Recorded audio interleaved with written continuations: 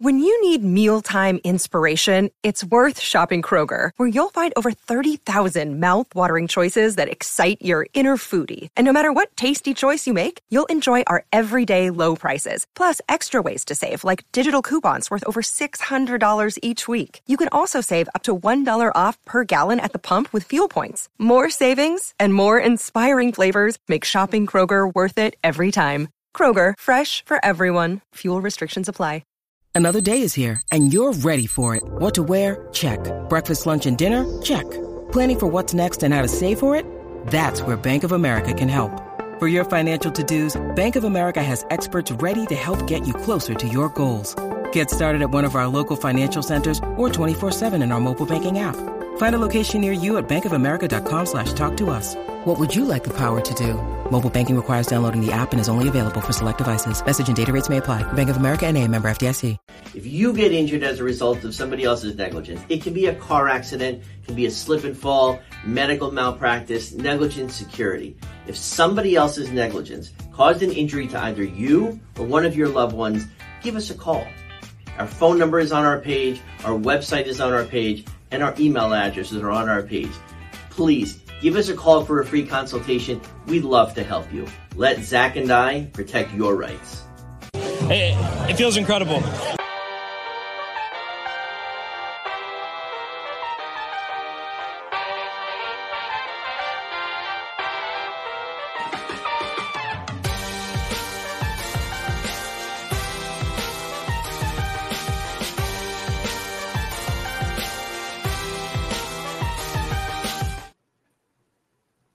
Welcome to this edition of FOF Live, presented by Burger and Hicks. As always, you could check out Burger and Hicks on Instagram, on even TikTok, and their website, or you could just DM Mr. Noah Burger for any questions there. But we do have a very special episode for you tonight. As you can tell, we all do not have dates tonight, as it is Valentine's Day. We'd rather be here with you guys, talking to you about how much we love the Marlins and what we expect from them so far this spring training. But without further ado, let me introduce tonight's round table. Myself, we have the host Daniel, we have Isaac, Kevin, Eli, Noah, who just came from Jupiter to give us a whole rundown there. And of course, joining us, the man of the hour, Mr. Kyle Sielaff. Kyle, it's always great to have you on any of our shows. Whenever. I told you guys in the green room, as they call it, behind the live portion of this, whenever you guys need me to do anything. And I'm sorry to see that Cupid's not shooting his little bow and arrow everybody's way here tonight, but happy Valentine's Day. Happy Valentine's Day. 500 lonely men on this stream now. Well, we're all here. We all love each other, and we just love talking about the Marlins, of course. And it's quite a week of information from the Marlins, going from trades to DFAs to potential blockbuster trades happening almost any second, but we'll see what happens there. But I first wanted to get to Kyle and talk about first the front office, because you've had the opportunity to talk to a majority of the new front office hires. I wanted to get your impression of these hires, maybe what you thought about them, maybe as you're interviewing them, and how you expect them to come out in this new 2024 season. Well, thank you for putting this graphic up, or I'd be here all night trying to remember everybody that we've talked to. But look, I'm really intrigued, and I have said this multiple times this offseason, and I say this to the fans. I've talked to some of you guys. Look, what they've done in the offseason, we've heard a lot about infrastructure. And infrastructure is not sexy. It's not going to sell tickets. But they've spent millions upon millions of dollars of the infrastructure of the organization, stuff that is critically necessary if you want to have success. And it's not to say that they lacked everything before, but they have now been given resources that maybe we haven't seen before to spend a ton of money. And I reiterate, I know that's not going to sell a ticket. I know telling people that they've spent millions of dollars on all of these people, some interesting people. It starts with Peter Bendix. Gabe Kapler's a very interesting hire. Rachel Balkovec. Okay, we see the list, right? But it is so critically necessary when you talk about sustained success of an organization moving forward. If you don't have the infrastructure in place, to me, you're kind of winging it. And you're just hoping that what you have, you can get by. So I love everything they've done. I think it was very important for Peter to bring in people of different backgrounds. I don't think it was a joke when he talked about getting unique and different personalities, and maybe those will clash at times in terms of what they agree or disagree upon.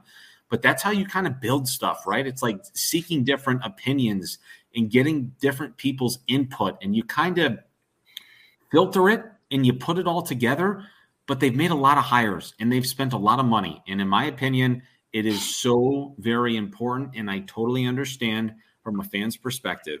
If I get a front call from a front office rep, here's why you should buy season tickets this year, because we've spent a lot of money and given a lot of people money you may never hear about, you might not care about them.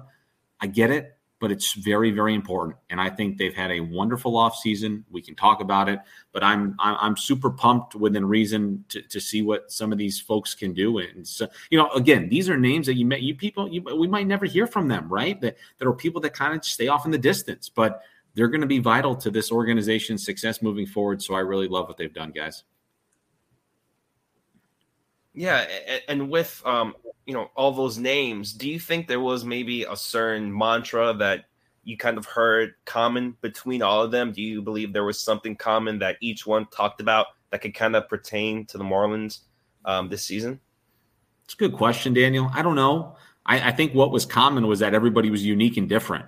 Like that's what I felt like I heard that a lot, and it was important to find people of different backgrounds, not just women, not just quite literally people of the other sex, but Gabe Kapler is a name we've heard a lot about. That's a unique dude. He told us he's not a beige wall. Got it. Totally get it. Right. You watch his Instagram. You can see his TikTok. He's walking across he's not an ordinary guy, but there's something to that. I think he's going to be I'll give you a perfect example of Gabe Kapler. I think he's going to be critical and vital to the organization of their dietary and nutritional needs moving forward, and nobody cares about that. But when those guys are not eating PB&Js and sucking down pasta every single night, and they're putting good things in their body, that's how you become an athlete. Like, to me, that's like a part of it that it's one of those weird things. But man, it's important. So I'm sure he'll do a lot of heavy lifting there. I think Rachel has a very unique background. She comes from kind of strength and conditioning growing up and then was like, hey, wait, I think you could manage. And right, he ends up doing it. So I think the one thing I have found that has been common with all of these folks, Daniel, is that they've all kind of been unique in very different backgrounds. And Vinesh coming from a World Series, title in Texas. So they've got some, from what I understand and from what I read, I don't pretend to know it all. I've read up on all these folks like a lot of you guys have. They're unique people. They've had a lot of success, a lot of different organizations. That's when you take people from different organizations and start plucking them, that's a lot of stuff that they've soaked in over the years too, from some very successful organizations. So that's what really intrigues me. Yeah. So just to add on to that, Gabe Kapler was all around the fields today. Peter Bendix was out there talking to players on the field today. I saw Rachel on her way out to the backfields with, I think it was Frankie. Mm-hmm. They're all around, hands-on, very much with everybody, among everybody. But Gabe was there from first thing in the morning.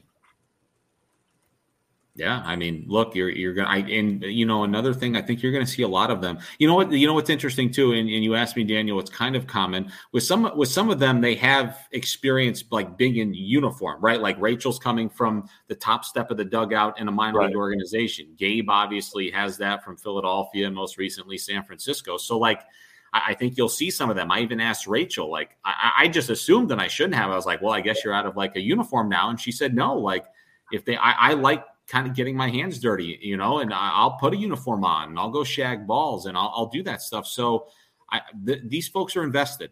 I don't know how it ultimately turns out. I just love what they've done. And I love that they've spent a lot of money on a lot of these people in an effort to do this thing the right way. I hate that I have to preface it by saying they didn't do it right before. It's not what I'm suggesting at all, but it's just, I love what they're doing. And I'll leave it at that.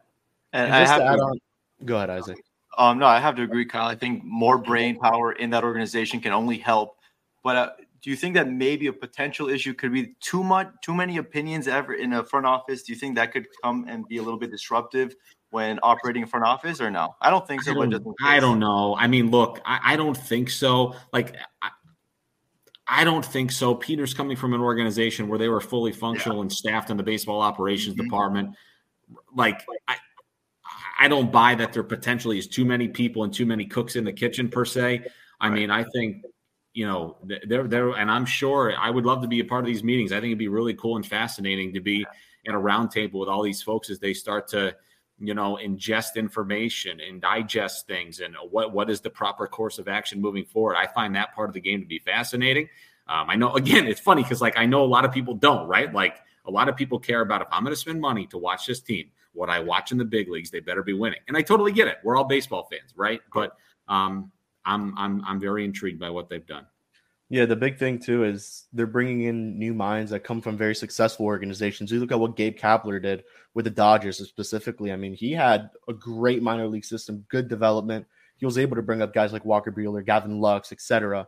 And then you have Rachel Balkovec, who we'll see. I mean, she had, I believe, Jason Dominguez on her minor league team, so definitely did something good there. There's a lot of good backgrounds, and it kind of feels like these new minds that you're bringing in bring kind of some refreshment kind of to this organization, because what they had before, just no offense, it just wasn't working. So you bring in someone like a Frankie Pilieri, who I'm very excited to see what he's going to come up with. I liked what he said on your interview, Kyle, as well as what Rachel said, saying that she wants to be active within this organization, not just sitting around watching these minor league teams, but being out there active with the players, because that's something at the end of the day that she loved doing, and obviously she's going to do it with this team. So there's a lot of good minds that they're bringing in. I mean, Compton is one that you're bringing in from the Texas Rangers that just won the World Series this past year. So you're bringing in a lot of great minds, and this is definitely something that had to happen at some point. Maybe it wasn't, maybe not now, but it was bound to happen. And now you're doing it with someone like Peter Bendick. So definitely, I love the moves they've made in terms of the front office additions, and now Brandon Mann, who you're bringing in as well with pitching analytics, the drive line. It's something that's really necessary in this organization. Yeah, and look, I think a part of this is I have been fascinated by the hire of Peter Bendix, because when you think about the Tampa Bay Rays and where he's coming from, the way in which they were successful for a decade plus now, right? It's like he knows the model of success for a team and he inherits with a very similar situation. We're talking payroll, the way they're going to do things, right? He was at a place where it ticked people off for a long time before they got kind of comfortable being uncomfortable, selling guys at the highest possible value and making really good trades and just pumping out talent by making really tough decisions and unpopular decisions. And I'm sure there will be some of that. It just, to me, that's some of it, right? All I can think about as a fan, it's like they got this guy, Peter Bendix. He comes from the Tampa Bay Rays. What have they done? They found a way to vie for a World Series title for 10 plus years with very little, what people would say, resources. But from what he has said, they had great people, right? And he's a people person. He wants a good culture. Skip wants a good culture. So I don't know what more to say other than I can't wait to see how it all plays out. Really, I think it's going to be really interesting. It's going to take some time, but I think Peter has stayed true to his word when he said his goal was not to come here year one and just break the thing down. And we can talk about the team, but they've lost two big pieces in Sandy Alcantara and Jorge Soler. Why can't Jake Berger and Josh Bell and a healthy Jazz compensate for some of that power? They really have. I think every move that he's made within reason, I think they've gotten better as an organization. I think they've put some terrific depth in the system, like true major leaguers that have been there that might start the season in AAA, and when they're needed, they'll come up and you feel confident that they can play at this level. I think they've had a really good winter. And the narrative that they haven't signed a major league free agent, I totally understand that. But my question is, if they sign one person for 1 year and $3 million, is the narrative gone? I don't think so. Right. I just what would it have taken for them to, not get hammered? 5 guys? I don't know, but whatever. I digress. But, I think they've had a nice winter. I really do. I think if they were to maybe give someone, let's say like a JD Martinez, a local kid who would almost perfectly replace Jorge Soler's production, I assume he'd cost maybe $15 million. Maybe that would shut some people up, I'd assume. Maybe. Probably, I guess. I don't know. Like, I don't think they're done either. I think there's this notion constantly that they've done nothing. Okay, fine, whatever. That's fine. I think they've made some really good moves, and I don't think they're done. Like, I think they're going to go sign a shortstop. I really think you're going to see them have a true major league shortstop on opening day. Again, I hate that I have to say this. It's not to be disrespectful to John Birdie or anybody, but like when you platoon that position, it's very hard to win in the big leagues. Skip did an amazing job last year. We've gone over that and kind of the situation. It's just very hard to platoon a premier position like that. And there's a couple of guys out there, right? For me, Ahmed Rosario and Tim Anderson are two guys I think the Marlins are going to look at. And I really think you're going to see like a guy like that. I guess maybe there's only two left at this point, be the shortstop for the Marlins on opening day.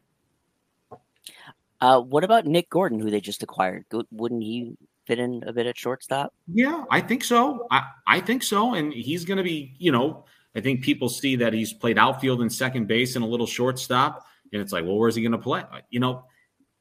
Teams and good managers and good organizations, when you start to like, quote unquote, stockpile talent or whatever you want to say, and you start to have, good players and stuff of that nature, you find places for them to play.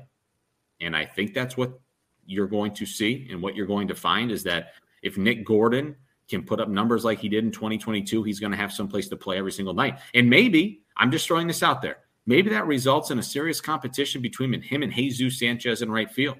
Right.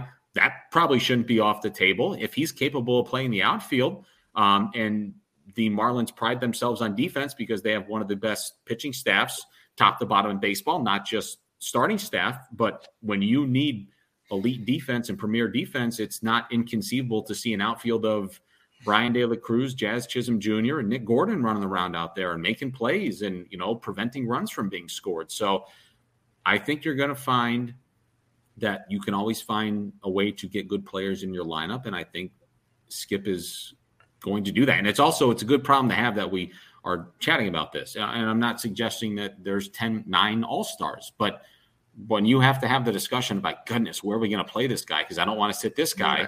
That's a heck of a lot better than, well, fine, yeah, we need that guy. Just please put him out there because whatever's out there now ain't working. So I think they're in a good position. It's a good problem to have.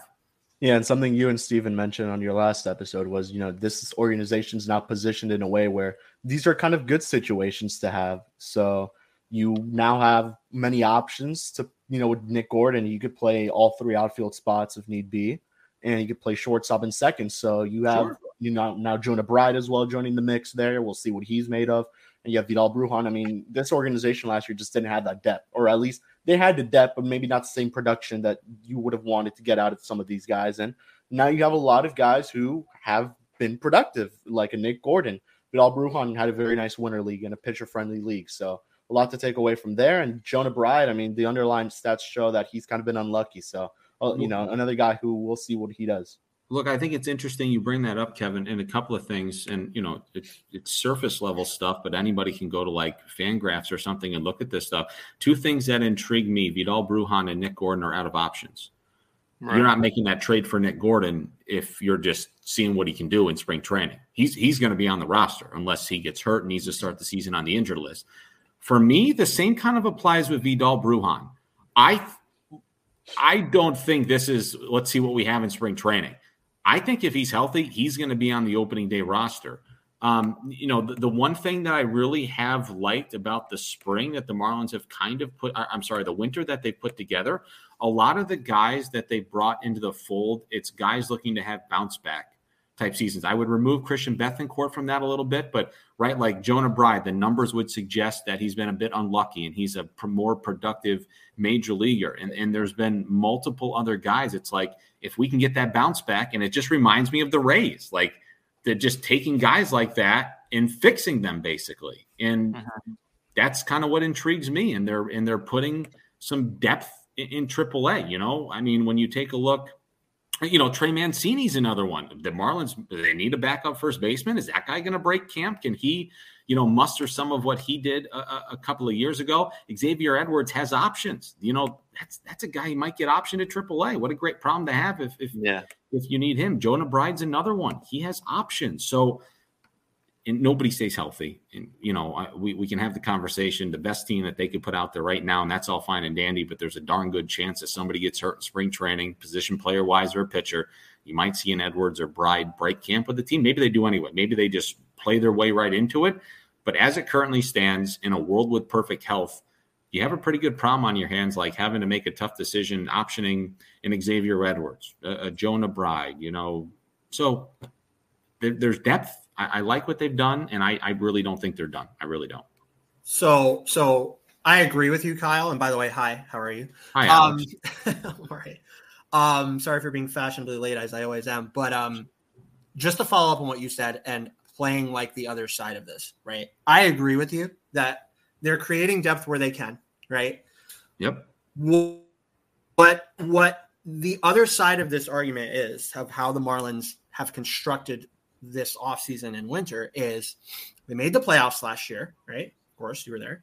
We were all there. And now they're bringing in guys that are looking to reclaim their careers, pretty much is what we can say, or at least bounce back from injury-hampered seasons or lesser showings in AAA. And what they really don't have is proven major league talent. They really don't have, at a lot of positions, they don't have proven major league talent. So my question on this, because I know fans are going to want to know the answer to this question, is we saw Bruce Sherman come to camp last year and say, we have money and we'll spend it.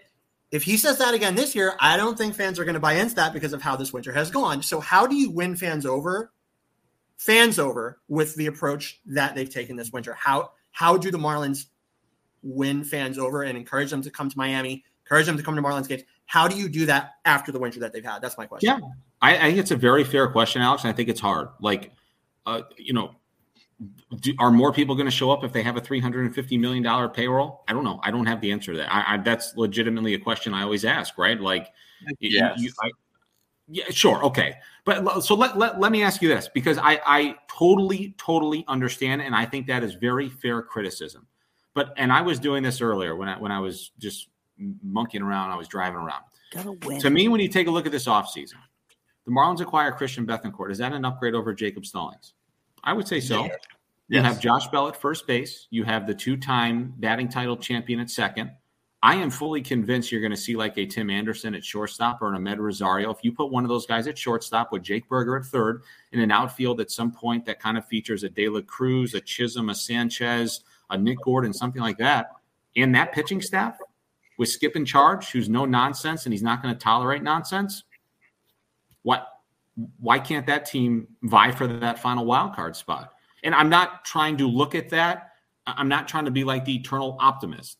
I would love it if they spent $200 million and went and got JD Martinez tomorrow. And I understand that, Tim Anderson might not be the guy he used to be, but he's probably a guy that would love a fresh start and just a breath of fresh air somewhere. We all understand that. I wish they'd spend $500 million. It'd be really fun. That's fun to monkey around with when you have that kind of money. But when I look at what they've done behind the plate, you get a full year of Josh Bell and Jake Berger, who are going to compensate for some of the power that was lost from Jorge Soler. Jazz has to stay healthy. I know we have this conversation every single year and something goes wrong and he misses 70 games. But if the kid doesn't, if he only misses 20 and he plays 140 games, 135 games, I think they're going to make up for the lost power. I think they have a little bit of depth in the starting pitching department, by the way, which was obviously a point of contention at the end of last year when they simply ran out of it. I don't think there's any way to beat around the bush. Like, that's just my question. Like, why can't this team vie for that third and final wild card spot in the National League? And again, they have to stay moderately healthy. But Alex, I think it's very fair. I think it's a very fair question. And I don't try to look at it with glass half full. I'm just looking at it realistically with what they're playing with right now. And I think they've gotten a little better. They've lost Soler and they have got to find the innings from Sandy. If they can do that, why can't this team be competitive in August and September? Maybe I'm totally wrong, but we'll see. I guess the devil's advocate argument would be sort of, why for the third wild card spot? Why shouldn't they be, putting all chips forward? Obviously, you need sustainable success, but they just made the postseason. Maybe try and be second in the division. I know the Braves are just unreachable, but try and be the first wild card team. It's not just sneaking into the postseason. It's winning the damn thing, And just to add on to what Isaac said, I mean, I think you mentioned this too, Isaac. I mean, the Mets don't look like they're going to compete very much this year. Nationals still have another year left. I mean, it's kind of open for the Marlins. There's a bit of a window because you look at the other teams that didn't do really well last year, like the Padres, the Cardinals, those teams that they didn't get much better either. So there's still another window for your wild card hopes and maybe to be first. And I do agree they got better. They unequivocally got better this offseason. But I think they're just like one big move away from saying, okay, hey, we can compete for the division. Sorry. No, go ahead, Noah. Go ahead. Seriously. And you see what what happened with the Diamondbacks. You make it into the playoffs, anything can happen. Look, I will say this. 6 teams from the National League make the postseason. Why can't the Marlins be one of them with the roster that they have? Am I totally wrong on that? Like, they can pitch really well. And maybe not just the third and final. Okay? Right. Just go, man. Like, I think people underestimated last year the importance of Skip Schumacher and the difference that he made. Like, I'm telling you right now, and you guys know this, but it's just a culture. It's just no nonsense. It's like if you're here in this clubhouse, we're winning. Like every day. If it's the middle of June, it's a getaway day. You've lost 3 in a row. We're winning today. And we're flying home. We're going to go win the next day. And that's kind of like what he's instilled in these guys. And it just gives me a lot of belief and a lot of confidence. Yeah. And I'm sure Skip is saying, hey, give me a couple more guys. Give me a couple more guys with my pitching staff. Right. I'll see. We'll see what they do. They're not done. I know it. They're not done. And I'm sure they'll sign a major league free agent. We can put that whole thing to bed. But I truly believe, even with the roster that they have currently just constructed, there's that's like it's not a 100-loss team. Sorry, it's not. Like that's a very competitive team, the one that they're going to put on the field this year. And again, Peter Bendix, very true to his word, didn't come here and say sayonara to 15 guys, and I'm going to do this the way I want to do it, and so be it. I agree they're not a 100-loss team, but I also don't think that they're an 84-win team again, so just because they were very, very lucky last year. All those one-run wins, all those clutch moments. Can we really bank on those things happening again? That would kind of look at that'd be the other argument. But then you look at Philly and look at that postseason. I mean, the Marlins didn't have their luck at all there. I mean, and then you look at the wild card. I mean, the Marlins are the worst offensive team to ever make the playoffs according to run differential, -57. I mean, you can't bank on. I mean, and on top of that, you're losing Jorge Soler, who was arguably your most clutch player on this team. You're losing 200 innings, 200 strikeouts of Sandy Alcantara. I mean, I really can't see this team winning 84 games, but they could prove us wrong once again, and they could have their Marlins magic and have the most one-run wins in baseball again. Here's the other thing too. They haven't lost a lot in the way of pitching, okay? And they have really good guys that can pitch, not just starting, but obviously relievers and guys that can close it out. The way that this team is constructed, it's really hard to find yourself down like 3 or 4 runs a night. They're very tightly contested all the time, and it's probably not an offense that's going to blow you away. And I understand that they were lucky last year in the one-run win department, but they were in those positions kind of because of the way that they were constructed. Like, we're going to pitch really well, and if we're going to lose, we're going to lose by a run or two. And of course, everybody gets their lids blown off once in a while, but there's a reason they were able to come back via one swing in the 8th inning or whatever. So like, I'm high on them, and I'm not trying to say that they're going toe to toe with the Braves here or whatever. But dude, like this team, I just feel like the narrative has gotten out there because they haven't signed one single major league free agent that they've blown the whole thing up and they're no good. Stop. It's a lot of the same guys. Same team. They're baseball players, man. Like, they can pitch. They're good players. And who's to say if they're in contention in the middle of this summer, like, can we discuss that they would try to upgrade the team? Well, yeah. Why not? They did it last year. Bruce Sherman opened his pockets and said, hey, here's resources. Go make the right moves. And they did. Kim made the right moves, and Bell and Berger helped propel them into the playoffs. So let's roll the dice. I don't think they're done. I think they're going to go sign somebody that people are going to be very happy with. And let's see how it plays out, man. They could have 15 injuries. The whole thing could blow up. They could start winning some crazy games again. And all of a sudden it's the middle of July with the trade deadline breathing right down your neck. And it's go time. And it's time to make a move. And and even without Sandy, this is still, I think I've mentioned this on a couple other teams. This is still a really good rotation. You have Luzardo, Yuri, Brax, Trevor, Edward Cabrera, but Edward Cabrera is still in the rotation. So it's still one of the better rotations in the National League itself, and maybe even baseball. So let me ask you guys something. I think it's interesting you bring up the starting pitching. Luzardo, it's assuming Luzardo's not going anywhere. Yuri, Garrett, Rogers. I'll say Cabrera last, and here's why. There's rumors out there that he's being dangled to Pittsburgh. So if Edward Cabrera gets traded, is AJ Puck your fifth starter? No. I hope no. not. That was a quick no. Why not? No. Why not? He's not a starter. But he was, and the Athletics were going to make him a starter last year until the day that the Marlins traded for him. I just don't see it with him. You can say it like this, Noah. He's not proven yet. And let me ask. You still have Ryan Weathers, who's right. Who they say swingman, but if Edward's gone, I mean, you're going to have to go Ryan Weathers. And you still have Max Meyer, who I know you don't like as a starter, Isaac, but Max Meyer was at one point the top prospect in this organization, and there's a reason he was. I mean, he ramped up really quickly through the minor leagues. There's a lot to like with those two guys. So I think it's either Puck or Weathers who would take the fifth spot. And I'm super intrigued by AJ Puck being a starting pitcher. I don't know how it's going to go. Obviously, he was one of the best in the country when he's in college. We're talking some years back now. You know, he was very, very good out of the bullpen last year. He struggled at times, but all in all, I thought he had a great season. And there's depth.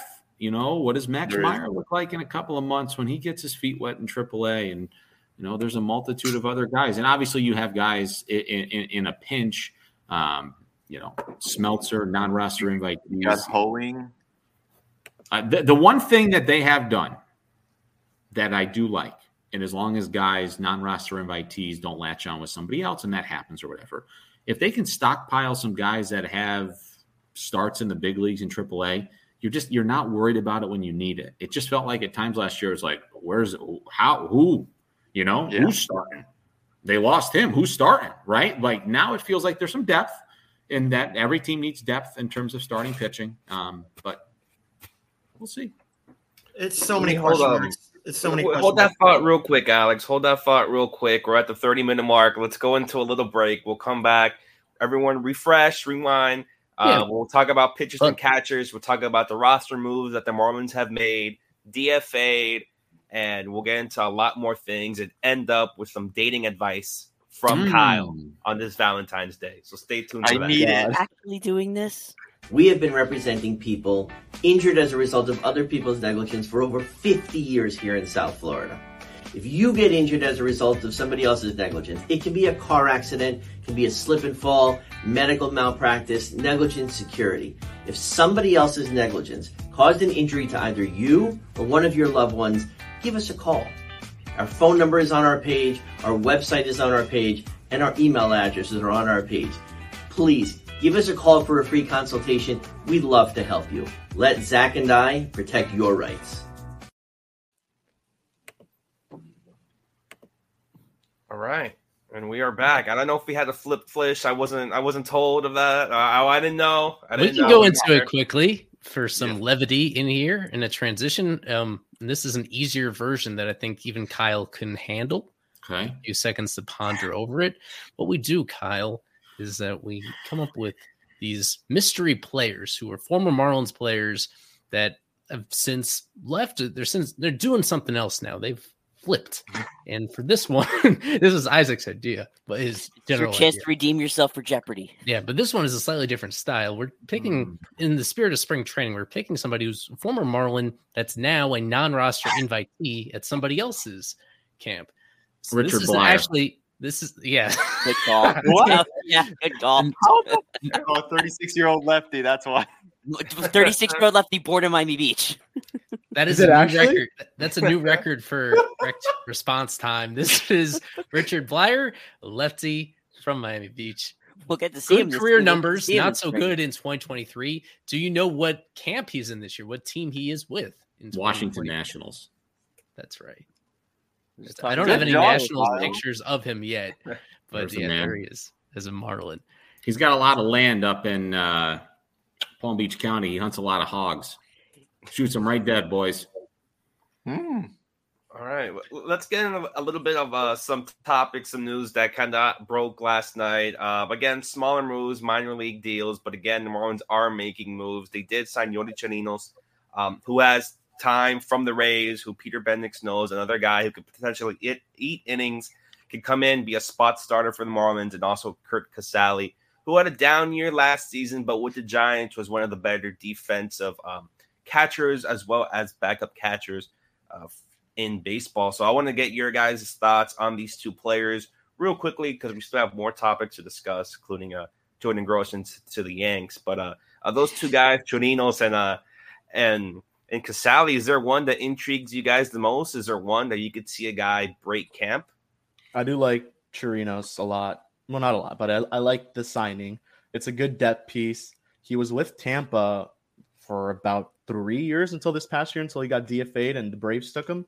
But he was pretty good. He made a couple starts here and there. I think 2018 was his best year, if I recall. And it's not a bad pitcher by any means. Only 31, so still in the early ages of his 30s, which is good. And it's a good depth piece to have at the end of the day. You need pitching. You can never have enough pitching. And he's someone who has started games and could come out of your bullpen. So a strong spring for Chirinos could probably get him on the roster too. They still have options. They just traded Okert, so we'll see. And then Curt Casali is a great defensive catcher. So definitely good to have. Skip mentioned during the winter meetings that he wanted someone who pitchers liked throwing to, and that's what Curt Casali fits that mold. The offense is not good, but you wrote that in your article, and I did not like that because by catcher standards, he's actually in his career, he's actually been pretty solid, like an 89 WRC plus. Look at his 2020 season. That's all you have to look at. He's had a few years, especially last year was a lost year. He had an injury, a foot injury, and then when he's coming back from that, he had some sort of illness that like ditched his rehab assignment. But this is earlier in his career, like he had a year, like little spurts where his power really shows out. And I think it was just important to have a third catcher that has major league experience on this panel. We have some Will Banfield advocates. We have some Paul McIntosh advocates as well, but neither of those guys have any big league experience. None of the other catchers outside of Fortes and Bethancourt did. So to have somebody like that is a plus. And he has had stretches of his career where, coincidence or not, has coincided with some incredible pitching performances. He was with the 2021 Giants. That was the most shocking team in the league in 2021, where they won 1 million games. And there was a streak where he caught, I believe it was 5 consecutive shutouts, obviously with different pitchers every single time. And just from what I've read about Casali, I think he is just a prototypical, really high character, knowledgeable catcher to have in camp. So whether he squeezes, Kevin did note this in the article about how the Rays have sometimes had stretches where they've squeezed 3 catchers onto the active roster at the same time. So I don't know if that really suits what the Marlins have right now with all the other guys at other positions who are out of options and et cetera. But maybe at some point during the year, there is a situation where we see Casali in the big leagues, whether or not there's an injury, that there's creative possibilities out there that could have him involved and have him help during the course of the season. You've also lost depth, right? Especially at the AAA level, they've lost depth in terms of catching. They needed to push up one of McIntosh or Banfield last year, and they kind of got stuck on the same team because they had some depth up at AAA. Now that depth is gone. So, signing Casali as a guy that could be like that first or second AAA catcher if he doesn't make the major league roster, and then be the guy on call while Banfield and McIntosh work out, continuing to fill out and completing their minor league journey is totally fine. I would say devil's advocate side of it is he's 35 and he just missed a full year. Got to see how that plays out for him. But no, I agree. I mean, it's great defense, and his offense is, for a catcher, not horrendous historically. So it's fine. Like I said, depth of your move, and it's good to have, especially behind the plate, it's good to have an older guy around sometimes. So it's fine. It was a good signing. I wasn't mad about this one. Yeah, I would. Something we haven't really mentioned yet is Jonathan Davis, Kyle. Jonathan Davis is back, and he was such a spark plug to this team playing center field. It was really a heartbreaking scene when we saw him get injured out there in center field. Is he someone that you think can make this ball club, or is he sort of blocked by all the other outfield options, including Avi and Nick Gordon now? I don't know it feels like he's blocked. It feels like. Am I wrong? I mean, what do you guys? It's hard to see him on an opening day roster unless I'm missing something. I mean, again, would you agree with him being an insurance policy right now? he's basically an insurance policy if Jazz or one of the other guys goes down. Would you agree with that notion? I mean, that he's also a candidate. If he has a good spring, somebody could pick him up at the tail end if he's not going to make this team. That's a very viable option as well. I'd also keep him around for the sake of vibes. Yeah, that's if we're doing vibe roster spots, that's taking up one, but we could that's all under advisement, all under consideration. I don't know. I'm just what we talked about earlier, especially those two guys being out of options with Bruhan and Gordon. Again, Nick Gordon is on the team. You don't make that trade to see what he looks like in spring training. And again, Bruhan, former top 5 guy in the Rays system. I mean, unless I'm missing the boat on this too, I think they're banking on that dude being really good at some point in the big leagues, like putting it together. And he's out of options. So, maybe not obviously a high-profile trade, but when you're able to acquire a guy like that you still feel like he did everything. It's actually similar to Jonah Bride a little bit. He's done everything that he needs to do in the minor leagues. Bruhan did it. Bride has done it. They both had a cup of coffee in the big leagues. Hasn't gone particularly well, but they're going to get an opportunity, both of them. But I think, obviously, to start Bruhan, I think he's going to be on the team. I really, really do.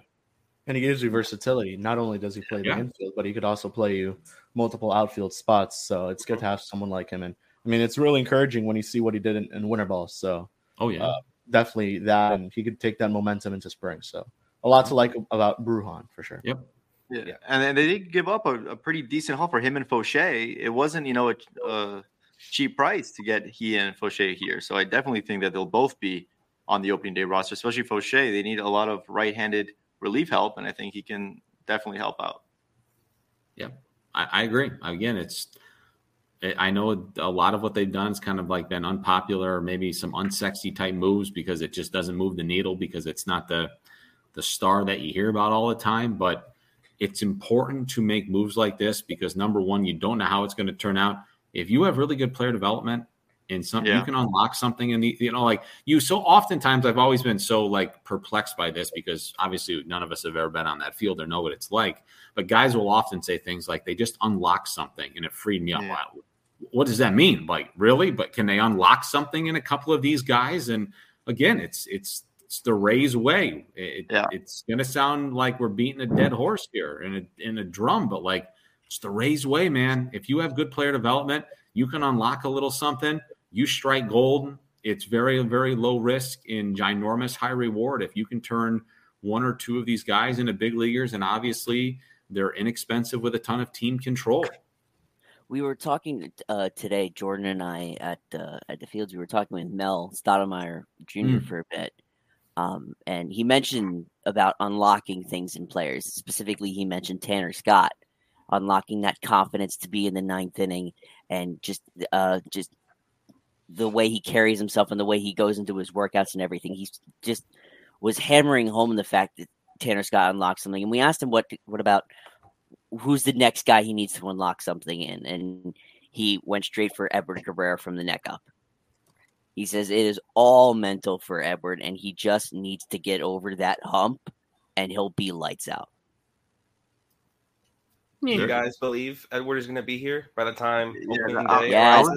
My God. I was just going to ask Kyle's opinion on this because it's such a fascinating topic. He's also out of options. This is someone that probably has the best stuff in the entire organization. He has 5 pitches. He's a large man. He could definitely pitch out of the rotation, I think, and if not a lights-out reliever. What would you do if you were in Mr. Bendix's shoes? Because obviously we've heard rumors. We don't know if anything's going to come to fruition. We don't know anything. What would you do with Edward Cabrera? Me personally, I'd keep him, lock him in as your number 4 or 5 starter because I think he has ace potential. Yeah, I mean, look, here's the thing. Obviously, if you're going to trust that things can improve from the shoulders up, you have to be super confident in that because if you start the season and it's not going well, and he's out of options, all of a sudden the hamster wheel gets going okay, well, now what are we going to do when we DFA him, right? Okay, we've got to make a move because he's hurting us. And this is the worst case scenario, but obviously this is something that could arise. If you go into this thing and say, we're not going to trade him, we're going to keep him, he's going to be our 4th or 5th star. It really doesn't matter. Once you go through one turn in the rotation, it doesn't matter where you are. But right? Like all of a sudden there's a bit of a predicament if it's not going well, and then you got to make decisions. And so we understand. Now, the other side of it, it's really hard for me to not give him another chance. There's just too much stuff. Like the one that really sticks out, weren't we in Milwaukee last year and he fired like 5 shutout innings, maybe walked like a ton in his first inning, but then settled in and just started rifling through guys. That might be revisionist history, but something happened in Milwaukee. I was like, where has this dude been? You know? And he puts that together and you're like, did he turn that corner? Because look at that. I see a lot of red. I understand on Baseball Savant. That's really good. We can run with that, right? Like there's something there. There's obviously, I would say just by looking at that picture, somebody put me in a front office. This would be great. I ain't moving that. Sorry. We got to work on the walks, obviously, because he walks the yard. But everything else, there's a lot to like, So very, very hard for me to see them moving him unless they have something up their sleeve where we're going to move him and we know exactly what turn we're going to make after that and fill that need. We'll see. Thank goodness it's not my decision. I know that. That's a tough one, right? That's really tough. It's not an easy one. I think he showed enough last year that it'd be hard to not give him at least 2 months. But like you said, it's a gamble. It's like the exact definition of a gamble. You either hold on to him and hope he shows something in April and May, and if not, you kind of screwed up all his value. So I'm with you. I don't envy Peter Bendix's position. But, I mean, just from his last, 11 games started, he was pitching almost lights out. He was walking, almost 6 guys per 9, but he was still pitching really well and minimizing damage. And something's there. So, that's on a per inning basis, he's a really fascinating guy. To me, why I am down on him is just the lack of I don't see the path to him working deep into games when he's so inefficient with how he uses his pitches. With the recurring issues he's had with blisters that have drawn him out of some games, and also just general durability as well.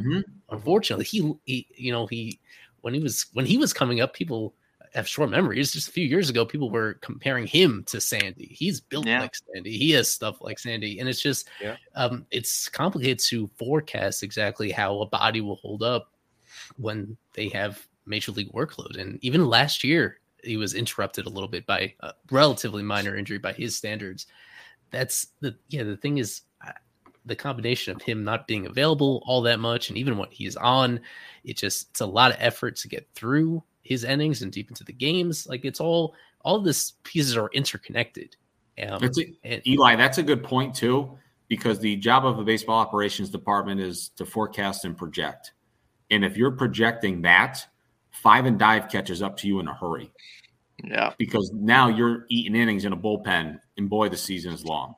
We saw that a lot last year, right? Some really good performances, but when you're 5 and dive, dude, it's hard with no off days in sight to, piece that thing together. You saw it. The bullpen died. The bullpen started to literally die at some points last season because they were just overworked. Yeah, that's Eli. You make a good point. That's another thing to the Cabrera mix. If he's really, really good, but he's struggling to get you that you work into the 6th inning, it does it. It puts pressure on a lot of other guys in a very long season, and it's not just that night. It's the trickle down effect of what that might cause in games ahead if you had to blow somebody out for 2 wins, so you're absolutely right. Again, comes back to that's a really tough decision. And I tend to believe that when you kind of see that stuff out there, like it's been out there enough, I'm sure there's a little smoke to that fire. It's probably a thing. And I'm sure they're taking phone calls, and that's going to be a tough one if they ultimately decide to move him or keep whatever they decide to do. That's a tough decision. I'll bring up a fun fact about Mr. Cabrera, and I think I agree with Isaac mostly that this guy just has great stuff, and I think you should just give him 1 more year. I really do. I think that you should just try to give him just that chance to prove himself. Just 1 more year. I mean, he's been hampered by injuries. He's had stuff going on. It's been up and down. So I think 1 more year is fair. What I would say overall is the first pitch that he throws in at bats. If you look at split stats for Cabrera, first pitch of at bats, hitters that swing at it touch him up for a 1.012 OPS.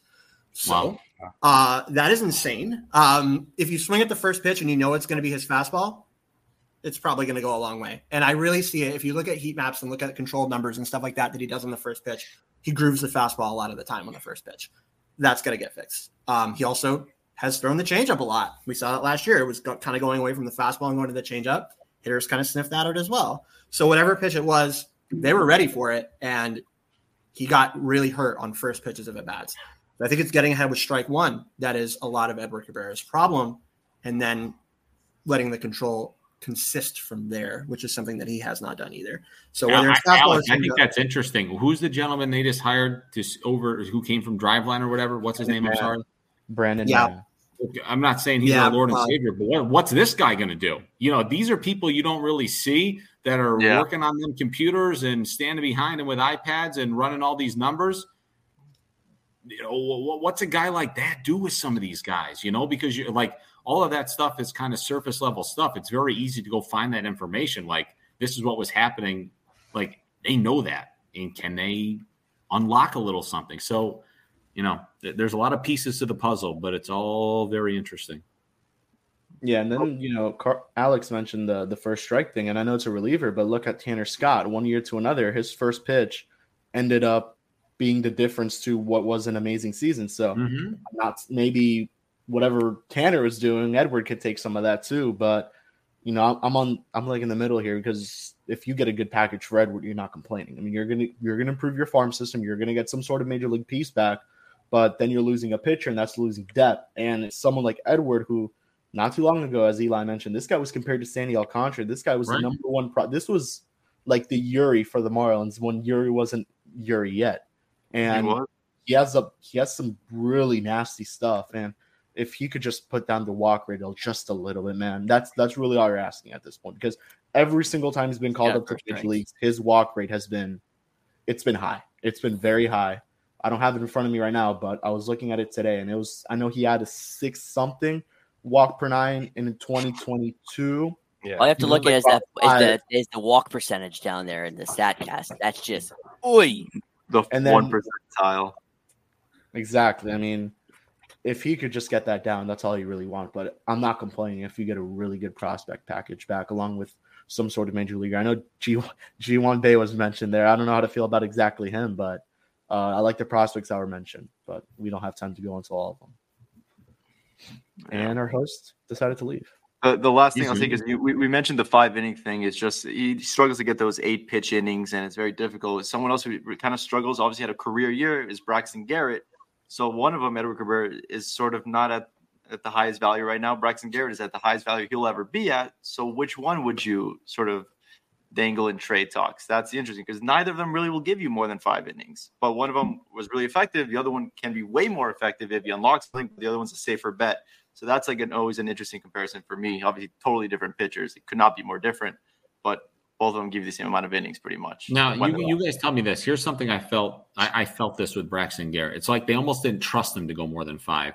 But then when he started to do it, they were like, oh, no, he can do it. I felt that. There's something to back that up. I felt like very early in the season, because you just look at it, it's like a soft tossing lefty. It's not 98 to 99 with a ton of strikeouts.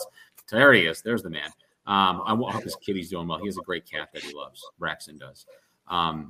But like the kind of the soft tossing lefty who induces a lot of contact. People, when they make contact, they hit it hard. To me, it felt like it took a while for the coaching staff and the manager to trust. Mm-hmm.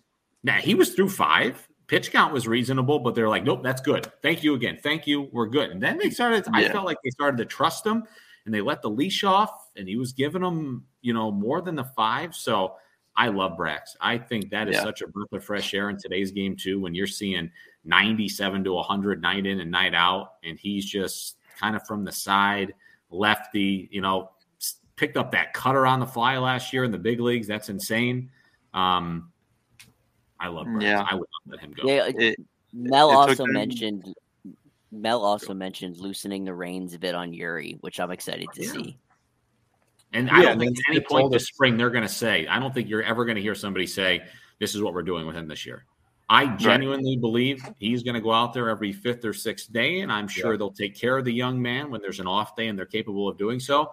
I will be stunned if at any point this season you get a hard cap on innings or starts. I just don't think you're going to see it. I don't think Skip and his staff are wired that way. I think they'll be cognizant. I think they will be on the same page as the baseball operations department.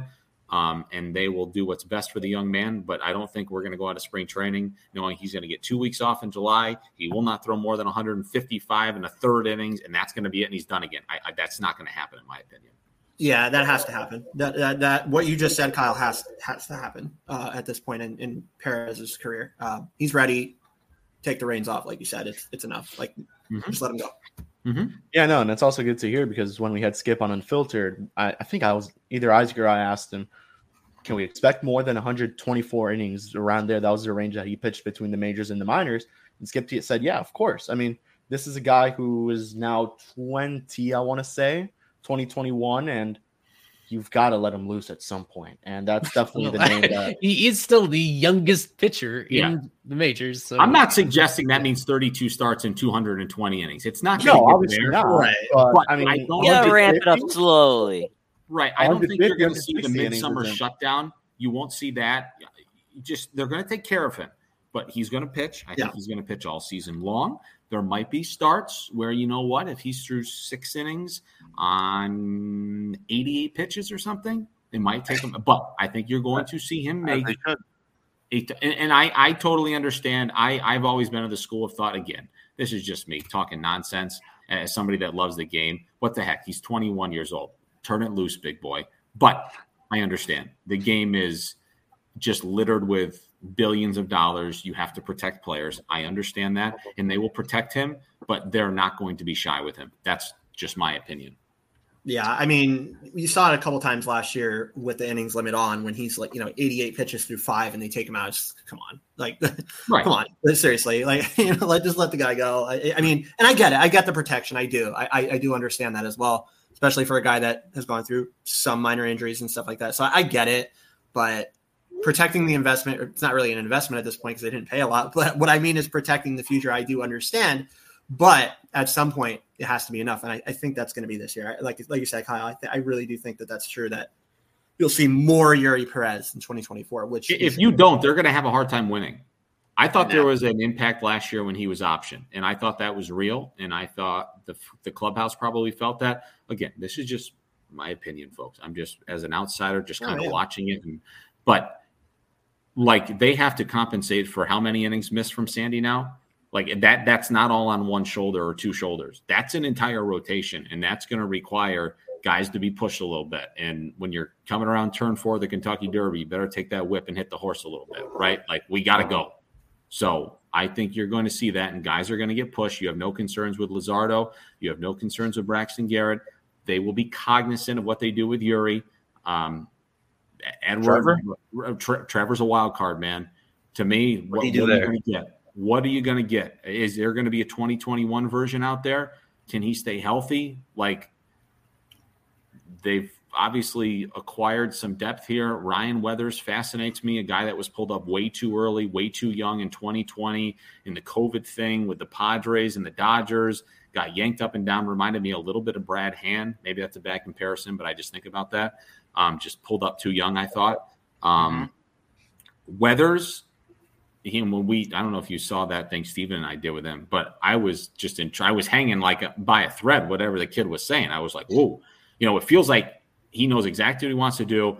And he mentioned multiple times, or just once, but kind of reiterated it, what the change did. And when he got to Jacksonville last year, it just seemingly like he just took a deep breath and exhaled and just got back to the roots of what he does. And I know it's closing day and everybody had flights to catch. I was really encouraged by what I saw in Pittsburgh on that final day as well. Yeah. And do you guys believe there are any guys maybe currently in the system, you could go triple, double A, that could potentially have some spot starts in the season, come and get those innings? PJ here mentioning Patrick Monteverde. Is that maybe the only guy, or do you guys see someone else that could potentially come up?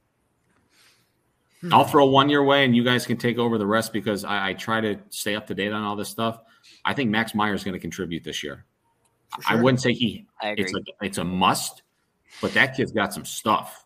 And if he's healthy, I've always said he is wired a little differently. He ticks a little differently. And I mean that in a good way. Something happens when he crosses over that line and goes to the pitcher's mound where, he's nobody's going to beat him. I think he's going to be a major contributor for the Marlins this season. It's not going to be to start. I don't think you can do that to the young man coming off Tommy John, because guys will get out there on that mound in the big leagues.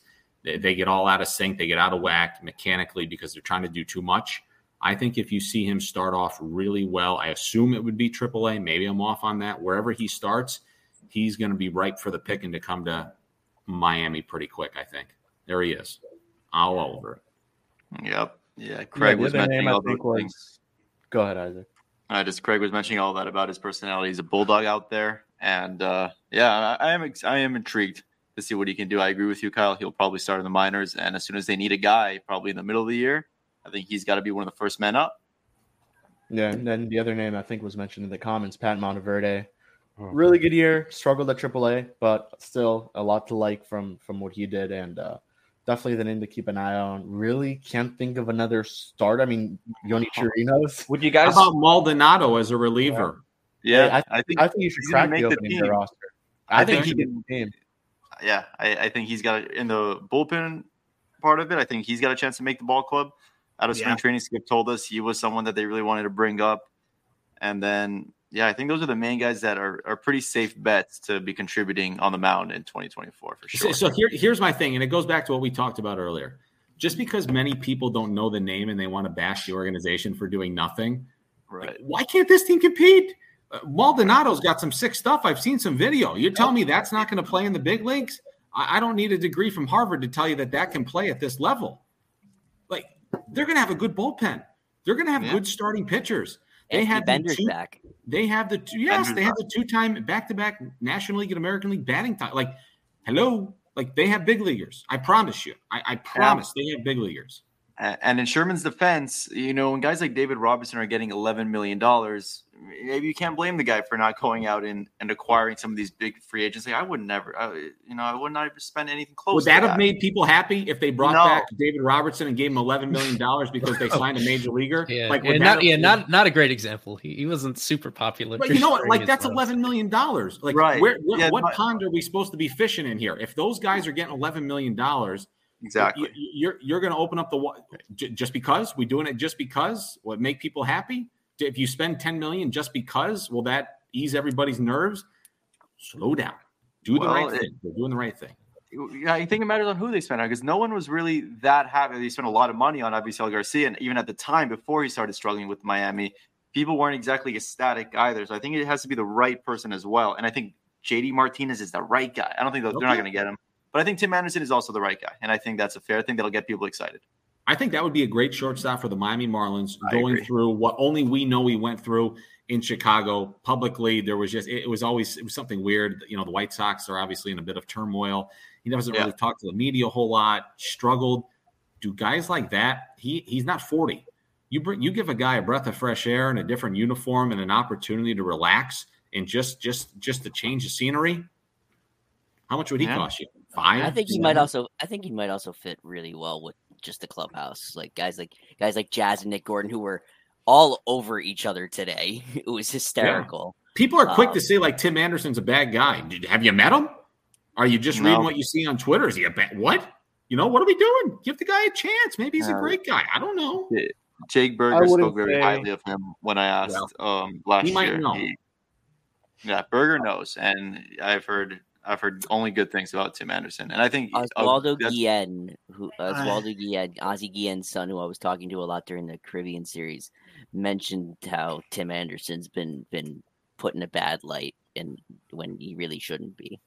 I don't know about that, the angle on Anderson. I would probably say that I disagree with a lot of what you guys just said, not because of the clubhouse stuff, but because this is an aging player, and it seems like Gene Segura again. But that's all I'll say on him. Anyways, that's all I'll say about that. I'm not saying anything else. I just don't think that he is an upgrade over what they currently have. That's all I'll say. He's not an upgrade over what they currently have that they could put at shortstop. I don't think he's an upgrade. That's it. What you guys were saying before about bullpen, though, there's one other name to call out that you guys, or two other names to call out that we didn't really say here. They still have Zach McCambley, who I still think is good as a reliever. And they still have this guy, Walbert Arias, who I think could be very good as well out of the bullpen. Bullpen and pitching-wise, I think they are good. I know Eli likes Arias. Anyways, I'm not on board with the Anderson thing on my side, but I agree with what you guys said on bullpen stuff and pitching depth. There's definitely bullpen depth, starting pitching depth in the minors. I don't know, but I think they do have guys that can contribute in both ways this year. And then there's some good problems to have in the current rotation, and there's some not so good problems to have in the current rotation. So we're going to see how it plays out, but there are some guys down there that can definitely contribute in both ways. Tim Anderson would be a cheap option that I don't hate bringing on. Obviously, I don't know the guy. None of us know the guy personally. Jake Berger speaks very highly of him, but what we've seen is not very good. But it just depends on the price. Depends on the price, because John Birdie's set to make $3.5 million. Do I think John Birdie's better than him right now? Probably safer bet, but Tim Anderson's going to play shortstop better. And if you can get him for a similar price as John Birdie's set to make, you make that deal, and unfortunately, you probably look to move John Birdie at that point. But here's the thing, though. John Birdie's 4 years older. And now let me ask this question. He has played a substantial amount of time in the big leagues. Has he ever been run out there every single day? No, he gets exposed. He was struggling last year with injuries too later on in the season from just overwork. Right, and Skip alluded to in the middle of the season when people kept peppering him with, why aren't you running more? And his first response that I always loved was like, who do you want to run more? Like, who's galloping out there to steal second? Skip asked Eli. That's right. And he was asked about that, but he was also asked about that during the season. And he alluded to there's a lot of stuff that you guys don't know. And I think he had mentioned something like lower extremity or something for Birdie. Yeah, it was something with Birdie's legs. Okay, well, he had 16, 17 stolen bases last year or something. Like, I'm not saying that he's not better than Tim Anderson, but he's 4 years older. Right. I don't know. Yeah, we'll see. And just look at the year before for Tim Anderson in 2022. He had a 110 WRC plus.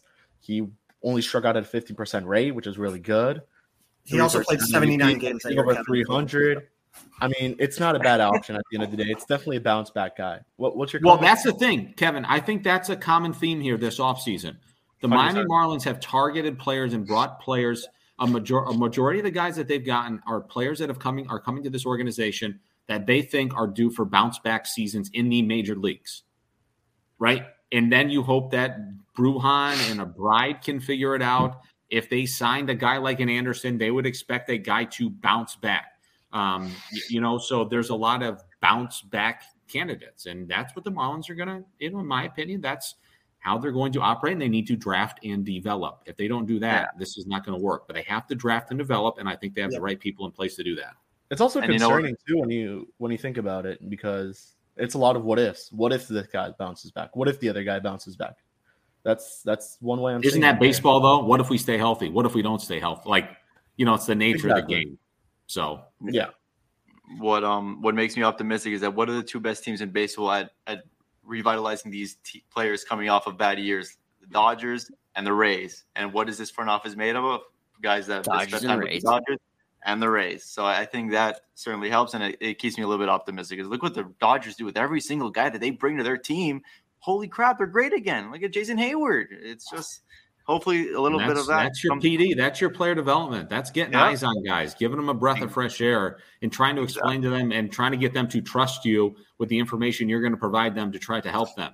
That's difficult to do. And I've always said, if you're going to start a major league organization, I'd probably start with the Rays, the Braves, and the Dodgers. And I think the Marlins started with the Rays, and they acquired, for all intents and purposes, Peter Bendix. And again, Vinesh comes from Texas. I promise you 99% of baseball fans have no idea who that is, because it's just not something that registers on your radar as a fan. But those people are so important, and he's a wizard, and he has a history with Peter, and he speaks very highly of him, and those two have chemistry, and they're going to trust each other. And it's just so much, man, that people don't see that has to happen to make your team at the big league level successful. And we'll see if they can do it.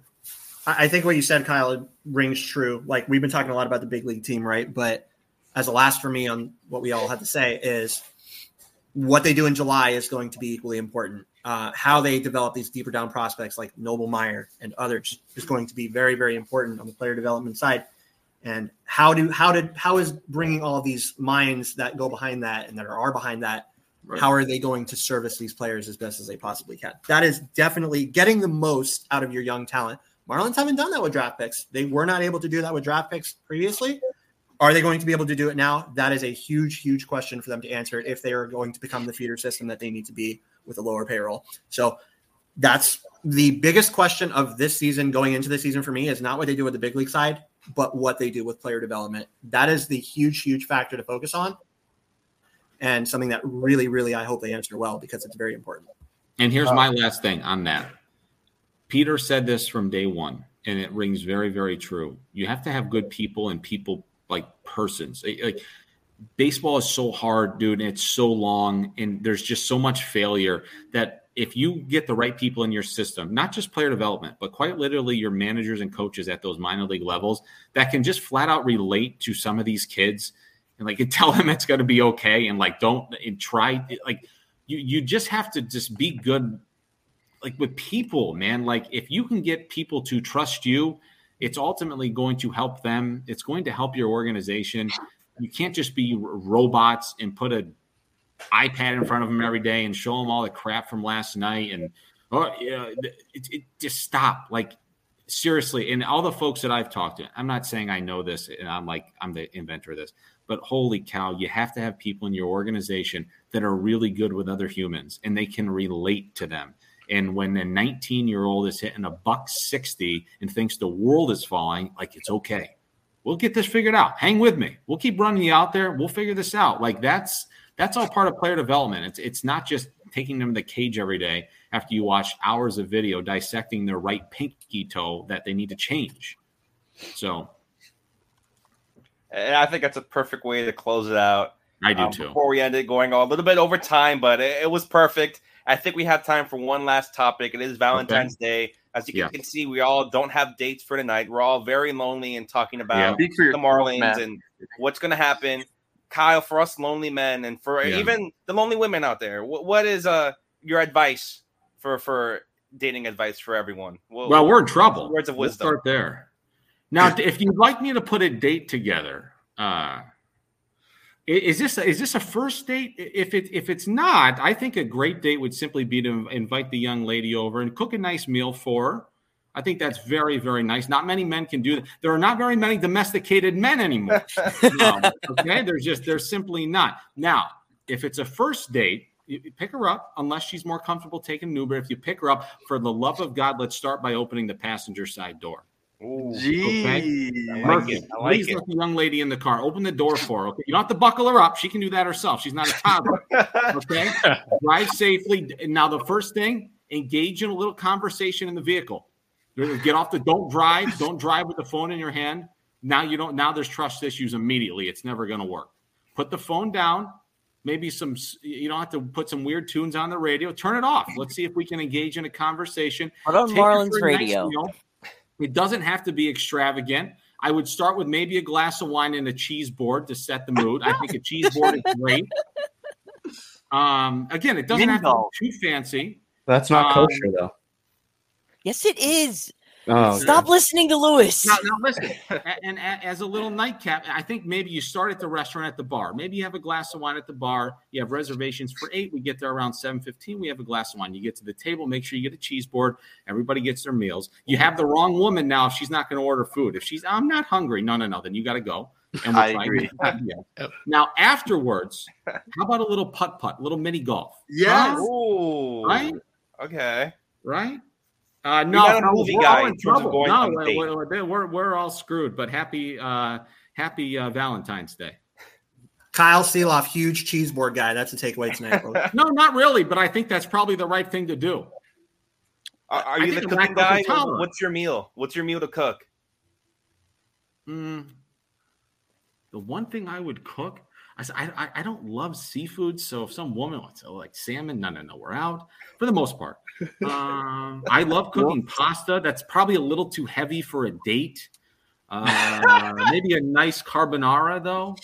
So I love chicken parm. It's just going to be too heavy. it's just sitting there afterwards. Everybody's, you're uncomfortable. I have no idea, guys. Honestly, I'm sorry. Just grill some steaks, guys. Grill some steaks. Give her some jalapeno chips, and I promise you that works. Isaac, who's gone, this is the date master. This is who we should have gone to. We should have gone to Isaac on he's held in advice. Nah, he goes on too many first dates. That's his problem. But we're gonna end it there. Kyle, Lagniappe. Have you ever been there? Lagniappe? No. Okay, well, that is a cheese and charcuterie wine place in all of the country. So I recommend that place if you have a nice young lady or to take out.